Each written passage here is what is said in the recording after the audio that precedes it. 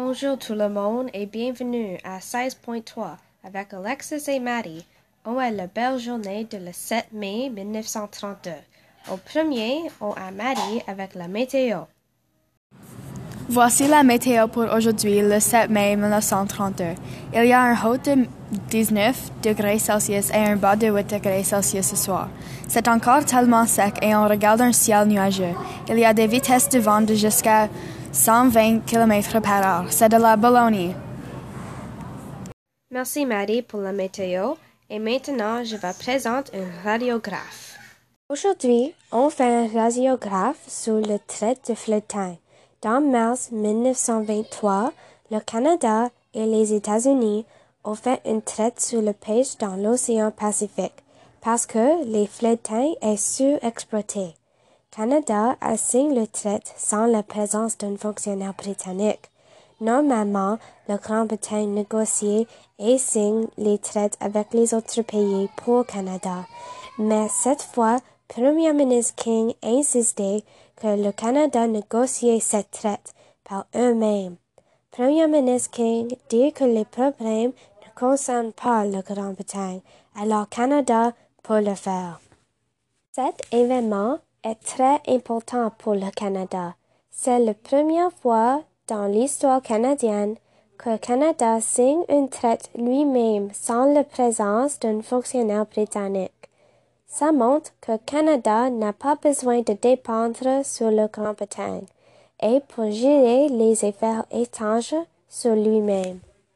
Ça, c'est une des premières étapes que Premier ministre King fait pour faire le Canada plus indépendant et autonome de la Grande-Bretagne.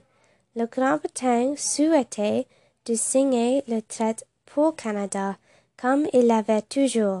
Après le traité de Flottin est fini, Premier ministre King menace d'envoyer une séparée diplomate canadienne à Washington pour représenter les intérêts canadiens là, en dehors de l'ambassadeur britannique. Ça, c'est une des grosses étapes que le Canada fait pour faire un pays plus indépendant. On peut dire merci à Premier ministre King. Il est vraiment le business professeur pour Canada. Merci pour me joindre pour cette radiographe aujourd'hui. Merci Alexis pour la radiographique. Tu es le business. Maintenant, une annonce. Besoin-tu de la barre ou de la sucre? Aujourd'hui, tu peux acheter les deux ensemble pour le Coffin Varnish. Tu peux payer 26 sous pour 2 poids de barre de Bills et 10 sous pour 1 poids de la sucre Rogers. Mais pour aujourd'hui et demain seulement, tu peux avoir les deux ensemble pour 30 sous. Ce produit est vraiment le cat miau. Et maintenant, la musique.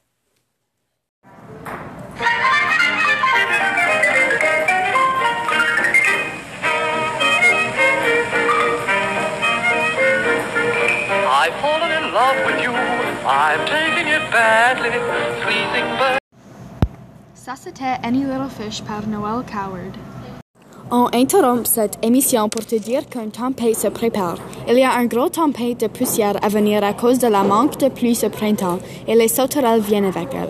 C'est recommandé de cacher tes poulets et ton bétail. Nous nous préparons à une longue et dure tempête. Les sauterelles vont manger tout et n'importe quoi. Cuir, bois, culture. Ils vont manger à peu près tout sauf que quelques machines. Les récoltes au triangle palissé échouent et la production de blé a diminué de près de 30 000 $ depuis l'an dernier et cette tempête ne l'aidera pas. Fais attention tout le monde dans la région. Et maintenant, deux spéciales sur les produits. Aujourd'hui, on a un spécial sur le lait et le pain brun. C'est le pain brun de Dempster's, le Berry's pain au Canada. Le lait de Nielsen avait 38 années pour perfectionner ce lait, donc c'est un bon lait. Le pain brun est normalement 60 sous pour 10 pains, mais aujourd'hui, c'est seulement 30 sous pour 10 pains. Le lait est normalement $1.30 sous, mais aujourd'hui et seulement aujourd'hui, c'est 60 sous. Donc, tu dois scram avant il n'y a plus. Merci Alexis pour cette annonce. Voici les sports. Maintenant, le hockey.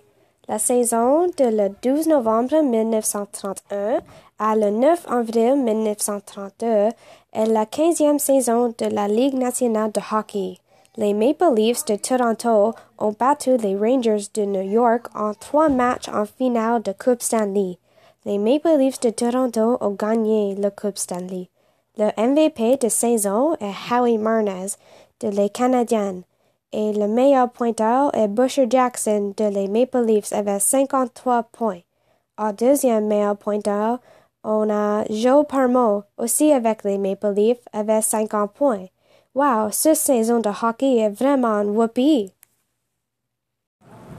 Merci pour avoir écouté cette émission aujourd'hui. À demain!